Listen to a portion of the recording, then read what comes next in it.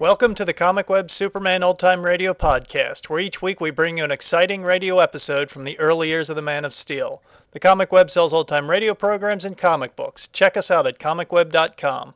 The Comic Web also offers two other podcasts. One is a variety of old-time radio programs, and the other is a video podcast of the old movie cliffhanger serials. You can find them on our website or just type Comic Web into iTunes and they should pop up. Now just sit back, relax, and enjoy this episode of Superman. Thank you.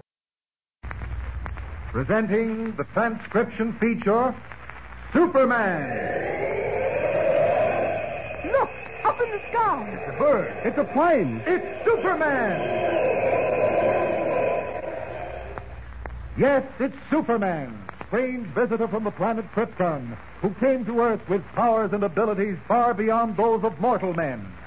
Superman, who can leap tall buildings at a single bound, race a speeding bullet to its target, bend steel in his bare hands, and who, disguised as Clark Kent, mild-mannered reporter for a great metropolitan newspaper, fights a never-ending battle for truth and justice. But before we join Superman, listen. And now to our story. Certain that the unknown man who has been secretly trying to purchase the Barrow Ranch is responsible for the ghost car accident, Clark Kent and Ed Jenks, the real estate agent, set a trap to catch him. But the attempt to lure the mysterious stranger to an abandoned gold mine failed when Steve Graham, the ranch owner, came in on them unexpectedly. Graham warned them not to stay in the mine, but Kent and Jenks decided to explore the main tunnel. Tracing the source of a strange tapping noise, they found Lois Lane investigating the mine on her own hook. Suddenly, an ominous rumble echoed through the tunnel. Hurrying to the exit, they found that a cave-in had blocked it with tons of rock and debris. With their only flashlight broken, Kent, Lois, and Jenks are imprisoned in the pitch-black depths of the mine with no possible means of escape. We'll suffocate down here. There's no air. She's right, Mr. Kent. Don't worry, we'll get out somehow. How can we? Clark. Oh, Clark, there's no use trying to fool me. This mine is our tomb. Oh, nonsense. I can't stand this darkness. Take it easy, Lois. Mr. Kent, we're in a tough spot. There's no other exit from this tunnel. You sure? Dead certain. Well, then we'll just have to start digging. Well, how? With our bare hands? Say, wait a minute. I just remembered something. What? That tool shed down the tunnel away where it branches off. Yes. There's a chance we might find some old picks or shovels there. Swell. Can you find your way in the dark? I reckon so, if I keep my left hand on this wall for direction. All right, we'll go with you. Lois, keep behind Jenks. I'll follow you. All right. Suppose we don't find any tools when we get there. What then? Let's not worry about that until we have to. Say, Jenks, isn't that the branch of the tunnel off to the right? Yeah, should be about here. How can you see when it's so dark? I can't see my hand in front of my face. Well, I didn't see it. I felt a draft coming from that direction. Draft? Yes. Yeah, no drafts down here. I'm not so sure, Jenks. You go ahead with Miss Lane. I'm going to explore this other tunnel. Clark, you mustn't. You'll get lost. I'll be all right. Please don't leave us. Don't worry, Lois. Now, you two go ahead. Sure. He'll be safe enough, miss. Come on. I'll see you in a little while. Now that I'm alone, I don't have to pretend I can't see in the dark. Let's see what Superman can do about getting out of this mine. I'm going back to the cave-in. Now, let me look this over. If I push this big boulder out of the way, we can get out of here easily enough. Well, I'd better work fast before they return. All I have to do is get my shoulder under the corner of the boulder and heave. There, it's moving. Once more. That does it. Plenty of room to get out now. Oh, here they come. Clark, better remember, I'm Clark where Kent. are you, Clark? Here I am, Lois. Oh, we couldn't find... Look! Look, light! There's an opening! Well, I'll be jiggered. We're free! Oh, let's get out of here. Come on, don't stand there gaping. We're free! I told you we'd get out. Oh, it's good to see the sun again and breathe some fresh air. But Clark, how in the world did this boulder move? You didn't do it, did you? Well, it looks harder than it really was. Yeah, shucks, man. That boulder weighs a couple of tons. Yes, I know, but it just happened to be balanced very delicately. Luckily, I was able to roll it out of the way. Oh, I'll say it was lucky. Come on, let's get away from this place. No, wait a second. I want to see if I can find out what caused that cave-in. Steve Graham warned us the timbers are about ready to give. I guess that's what happened. I wonder. What else could it have been? Well, there have been other mysterious accidents around here, you know. Clark, you don't think someone actually caused the cave-in? It's possible. Well, how, Clark? Well, now, let's see. A heavy beam supported the roof of the entrance. If that could have been pulled out of position. Let's take a look at it. Well, see that? What? What do you say to this, Jenks? I don't see what you're referring to. That mark around the beam. I'll be jigging. Looks like the mark from a rope. Exactly. I wish you two would stop being so mysterious. What are you talking This about? mark is important, Lois. Someone must have looped a rope around the end of the beam and pulled it out of place. Well, maybe Superman could have done it, but nobody else. Any man could have done it if he had a horse. That's right. He just wind t'other end of his rope round the pommel of his saddle and get the horse to do the pulling. Now, let's see about that. There should be some hoof prints around. Here they are. No, miss. Those prints are from a horse that was standing still. They want prints from a horse that was doing some hard pulling. Here, look at this. Sure enough. You see that, miss? Those prints are deep. Dirt's all dug up where the horse strained again the rope. Yes, and that same strain must have left a pretty clear mark on the pommel of his saddle.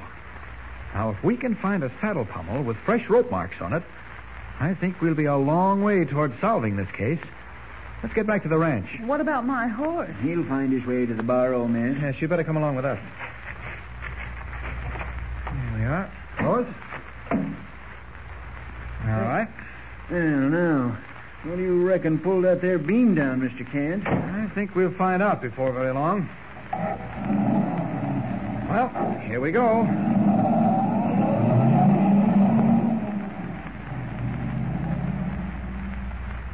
Back at the Bar-O, Clark Kent, certain he is on the trail of whoever is responsible for creating panic through a series of mysterious accidents, engages Nelson Blaine, the ranch manager, in conversation. When did you last see Mr. Graham, Blaine? Graham? Yes. Oh, about an hour ago. He went off riding. And he hasn't come back? No, not that I know of. You've known Graham for quite a while, haven't you? Yeah, it's about 5 years. Mm-hmm.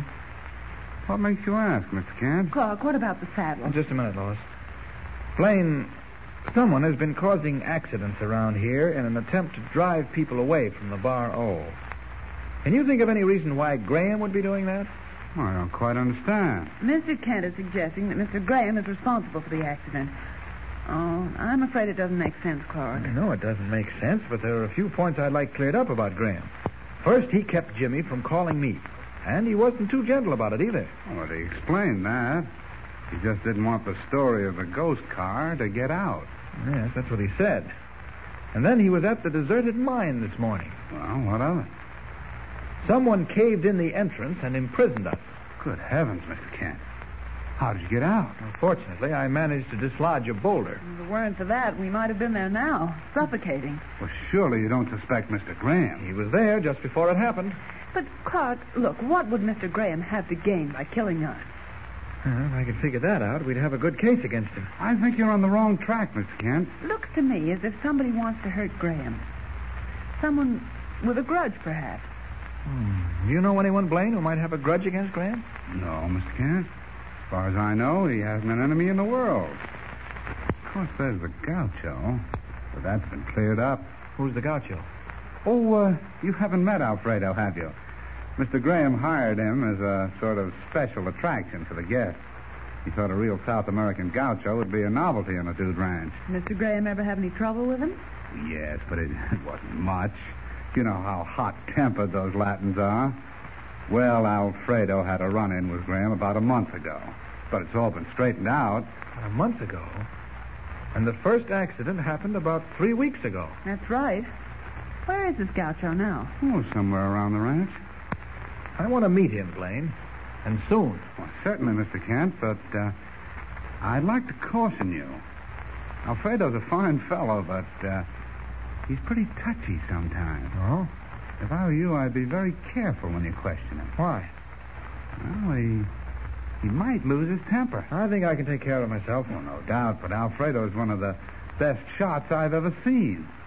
Well, you see what I mean. Mr. Blaine's right, Clark. You've got to be careful. Don't you worry, Lois. I will be. Hey, Say, that looks like Alfredo now, riding towards us. Oh, good. Introduce us. Okay. But remember what I told you. Hey, Alfredo. Si, senor. Hey, come over here, will you? Si, un momento. Alfredo, I'd like you to meet two of our new guests. Miss Lane, Mr. Kent.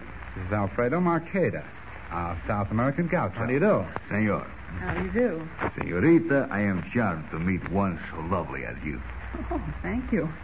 Are all the gauchos so gallant? Even a rough gaucho becomes, as you say, gallant when he has the honor to meet the lovely senorita. Really, this is too much.